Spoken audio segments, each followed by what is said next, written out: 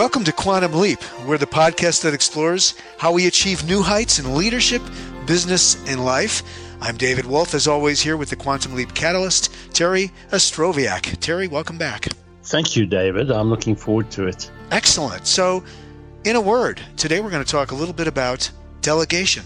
Yes. In fact, when we talk about Quantum Leap, one of the things that keeps popping up the whole time with me is that when people talk about making quantum leaps in their lives, especially if they are used to working alone, they don't realize that the nature of the kind of work that they do that's required to create a quantum leap almost changes their whole environment from one of being a sole proprietor, let's say, or a sole professional or an entrepreneur where all the spotlight is focused on the one individual. They get the limelight themselves, rather than seeing it in a broader perspective.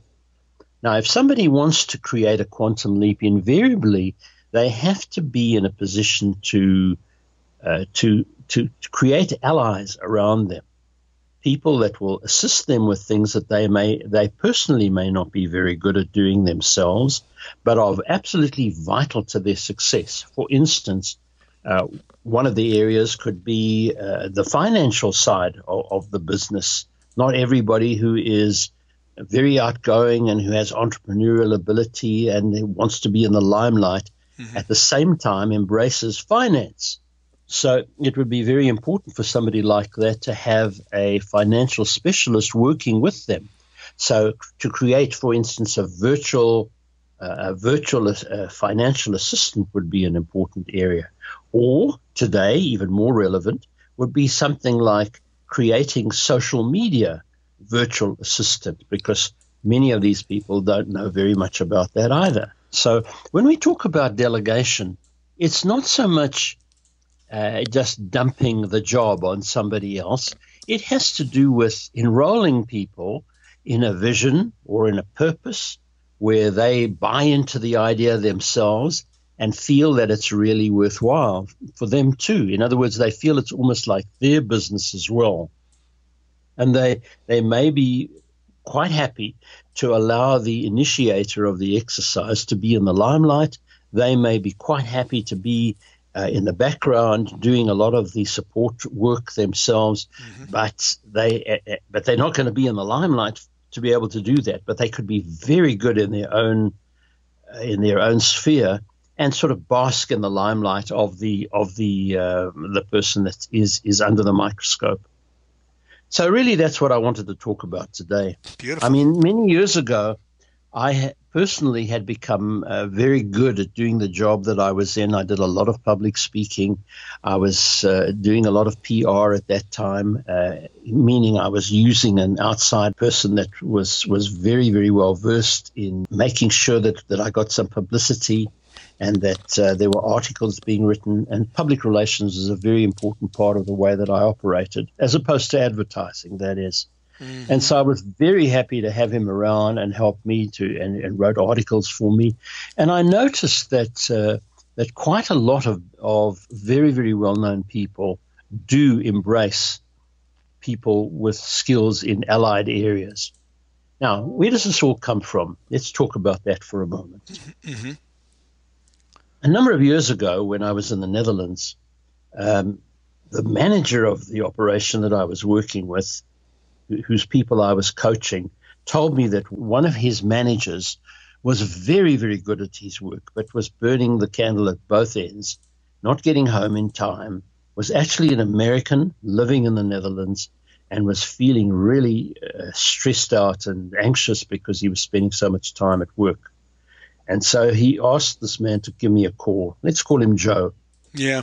And Joe called me and he said, Terry, and he told me exactly the same thing that his boss had told me, and that was that he was working very, very hard. And I said to him, Joe, let's go through a process for a moment. It sounds to me like you have a number of people in your team that could handle quite a lot of things that you're doing and maybe take chunks of your time away from chunks of work, let's say, away from you that would leave chunks of time available for you to do the things that you really should be doing as a manager. So I said, all right. He said, that's fine. Let's try that. And so I said to him, Joe, give me an idea of one thing that you love to do in your work at the moment that takes up a lot of your time, and you spend this time doing that job, but in fact possibly could be done by somebody else with a little bit of training. So he told me exactly what the thing was. I can't remember exactly what the function was at that moment, but he wrote it down. I said, would you be willing this week to talk to this person, this colleague of yours that works in your team, and ask him whether he would take over that piece? I said, it's very, very important as you do this, that you're not just simply dumping a job on him that you just don't want to do. It actually is something that you enjoy doing yourself. And in other words, this person that you're working with, this colleague, would see that as a forward step for them, almost a challenge for them. So he thought about it for a moment and he said, yes, that could possibly work. I said, all right, now, would you be willing this week as a project to go to this particular individual and tell him exactly how you feel about this and ask him whether he could take over that piece? Now, very, very importantly, you're going to have to make sure that the ground rules, the conditions for making sure that this job is done to your satisfaction are actually being met. So I said to him, what would you have to tell him? What would you say to him? So we went through a kind of, I wouldn't call it a role play, but it was like a practice session where he used me as this particular individual, and he asked me the questions like, when do you think that you'd be able to manage to set this thing up in practice so that it works, so that you can know that you have done it correctly? So I gave him a time, and he said, well, maybe you'd need an extra 30 minutes on it, or maybe you'd need an extra day on it. I said, fine. Yeah. So we settled on a specific day. We also talked about the conditions. Where would this be done? How would you go about doing it, were some of the questions that he asked me. And once we had been through this series of questions and everything that he could think of, and the other person had answered, I had answered as though I was being delegated to, he said, okay, I think that would work perfectly. And he went out during that week and he did delegate that specific function. Now, here's the key. The key is that we do not delegate a task to be achieved. We delegate a result to be achieved. There's a big distinction. Yes. If we delegate a task to be achieved, it means that we're going to be micromanaging somebody. Mm-hmm. We're going to tell them how we would go about it, but it may not be the way that he would go about it. So as long as you think forward and you think about what the end result would be, and you say, this is the end result that I'm looking for. I'll give you a very simple example. If we wanted to make sure that a room was tidy and was set up for a meeting, we wouldn't say to him, I want the 5 tables, let's say, with 4 chairs at each table, set up in a specific way. We wouldn't necessarily do that. What we would say is, on Thursday, we've got a meeting with about 20 people. We probably will be doing a meeting with needing about 5 tables, and probably there'll be some working material have to be on the tables. And I want you to think about that yourself. How would you go about making sure that the room was perfectly set up for that particular group on that Thursday at 2:00? That would be an end result. And then he would say to them, okay, now how would you go about doing that? How would you do the setup for it? What do you think is the best way? So here's the point behind it. In the planning stage, the person that's being delegated to actually is involved, emotionally involved in the setting up of the process, giving him the feeling that this is a job that he's planning out himself. So he's engaged in it, emotionally engaged in the exercise, rather than simply being an assistant worker for the boss who wants it done in a specific way, and he just feels like I don't know, I sometimes use this phrase, like a spare part in a mousetrap. Yes.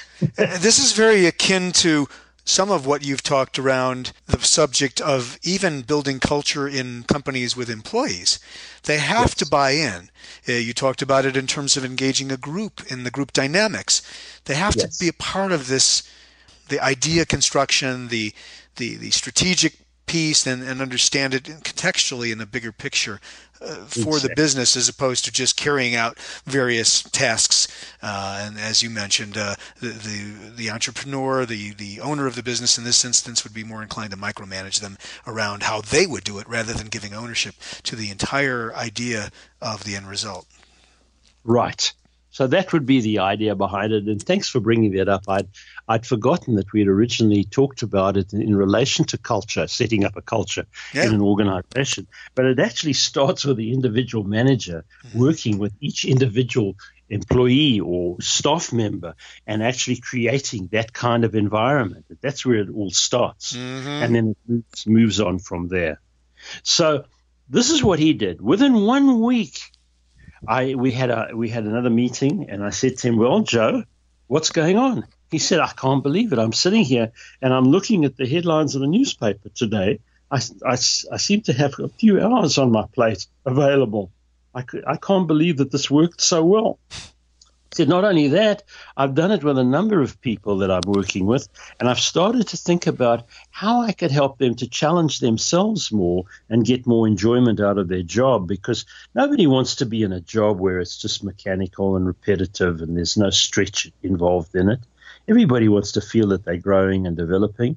And he said, so I started to think of things that would be helpful to them. And I'm looking at them in a completely different way. And so, once again, as we talk about delegation, it actually takes the focus off us. Now, what's the reason that we try to keep the focus on ourselves?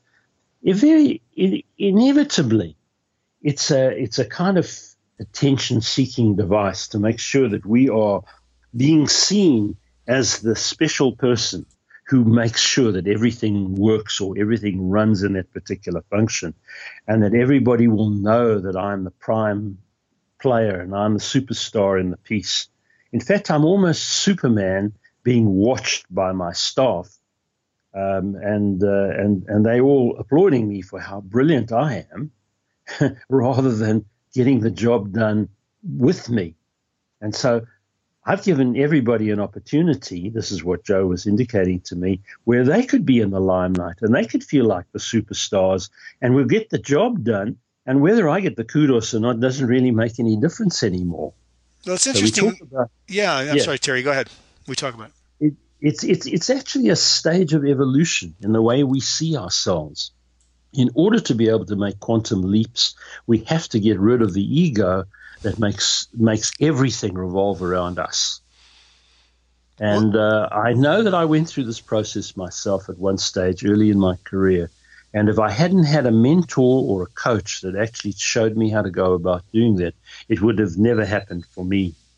But in this case, it did work very, very well for me. And it also meant that I was able to pass that on in my coaching to a lot of the people that I work with. We've talked about this a little bit offline, Terry. I would imagine that there are some personality types that may not be comfortable or be able to make the transition that you're describing there to being able to delegate to the extent effectively. Is that true, or can it be learned? It's very hard for a lot of people to give away a feeling of responsibility for a major part of their job because they feel that nobody could do it as well as they could do it. But the reality is that we can't move forward until we make that adjustment in our thinking in a business. In a business That's structure. what it will. Yeah, sorry. Well, in a business structure, but it also could be in a family environment. How many times are there children in a family that could take on more responsibility and stretch themselves and grow from being given an opportunity to try things that are outside of their comfort zone? So it starts off with sort of a mentality that could literally start at home. I mean, it was quite interesting, actually. One of the people that I was working with today gave me a call and he said, I'm having a bit of a problem. I've got a contractor coming in to do odd jobs around my home. He's repairing or fixing up our kitchen or our bathroom. And I'm not sure exactly how to make sure that he makes the job work or not. Does it mean that I have to be more authoritarian with him than I would be with my employees at work? What kind of style of leadership am I going to be using? So I kind of laughed a little bit, and I said to him, well, you've got a manager, first of all, who's the contractor. He's got a whole lot of workmen, a lot of whom are not even people that were born in America, so English isn't their home language. So there are a lot of things that can go wrong communication-wise if they don't really understand what the job is. So if you're going to delegate them the job of making your house look pretty, the way you want it to be done, then you'd have to go through some kind of delegation process. And the very thing that I've just been talking about now is what I asked him to try out this week. It hasn't happened yet, but in about a week's time, I'll be able to tell you whether it worked or not. But basically, he was going to do a delegation job on them as well by checking on the person. In other words, getting him to verbalize back to him what they were going to do, by when they were going to do it, how they were going to go about doing it, and what sort of standards they would have to meet, and do it by asking questions rather than giving specific declarative statements to them. That was the key to it. But he seems very happy with the prospect of doing it. So delegation can be used in all kinds of environments, not just simply at work. Well, I love that. I love the idea that it's really just about human behavior and making adjustments in terms of the system, the ecosystem of a family, of a business, of a larger organization, of sub-organizations within a larger organization. It really applies up and down the spectrum. And, part of what I was thinking when I asked that question about can it be taught was, there are certain types of businesses, I would think, or practices or individuals that where the business they're in may not lend itself to creating a system that involves delegation. That notwithstanding everything you've said about the value of it, but just say in the case of an artist, or maybe it's in the case of an artist, and I've been in that role as a musician, as a composer, maybe in those cases it is, like you mentioned, the business side of it, which is not specific to creating the art itself. That's where the delegation model comes in. It's not so organizational in nature, but it still requires some of the same tools and thought processes, right? Yes, and I was just thinking about that for a moment. I mean, if you look at some of the great works of art from people like Michelangelo over the years, Leonardo da Vinci, there are many, many examples of pieces of art where the backgrounds of a lot of the work that they did was being done by apprentices that were working for them. They didn't necessarily do every part of the painting. They did their really important facial expressions and things of that nature. But a lot of the background was being put into practice by workmen that they were training, students. I don't know if you're aware of that, but that's in fact what happened in many instances. I think I have heard about that, and I think Gaudi similarly was had a lot of people working around him too, didn't he? I'm sure that even Salvador Dali probably, when he was building stages or sets or something. It's impossible to do some of the art without the system of delegation. So this is brilliant stuff. Yeah. Yeah, in order to be productive, many times they want to be spending their time doing the sort of complicated things, the things that the parts of the painting that they have the special talent and expertise in.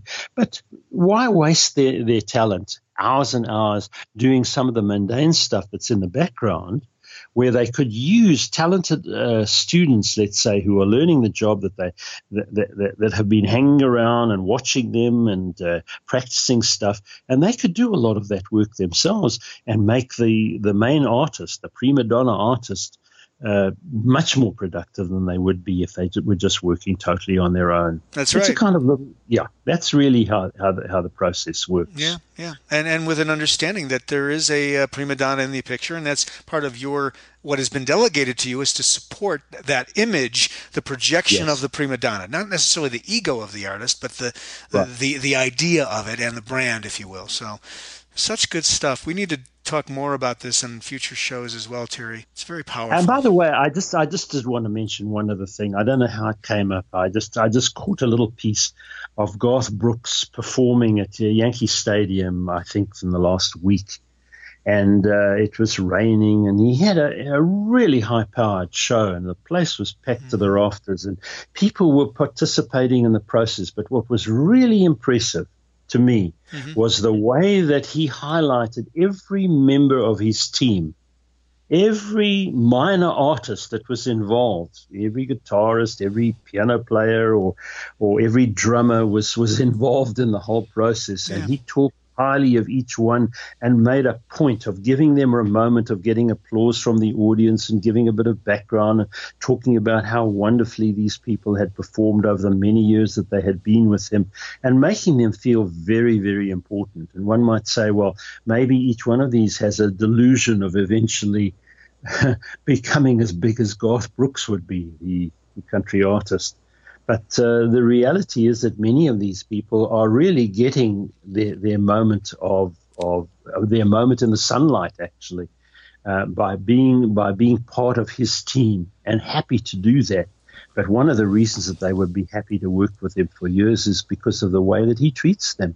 I mean, you could see the love and caring that he showed for the people that were working with him. And when they came up in front of the audience, you could see them beaming with delight at being able to work with him.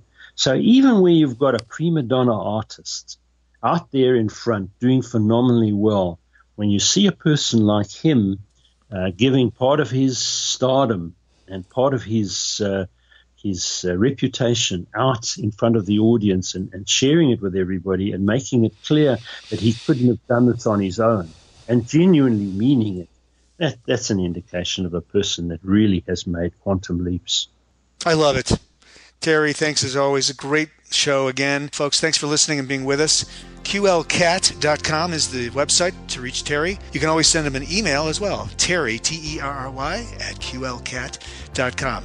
Until next time, we'll see you soon. Thanks for listening. Terry, thanks for being with us. Thank you, David. Until next time.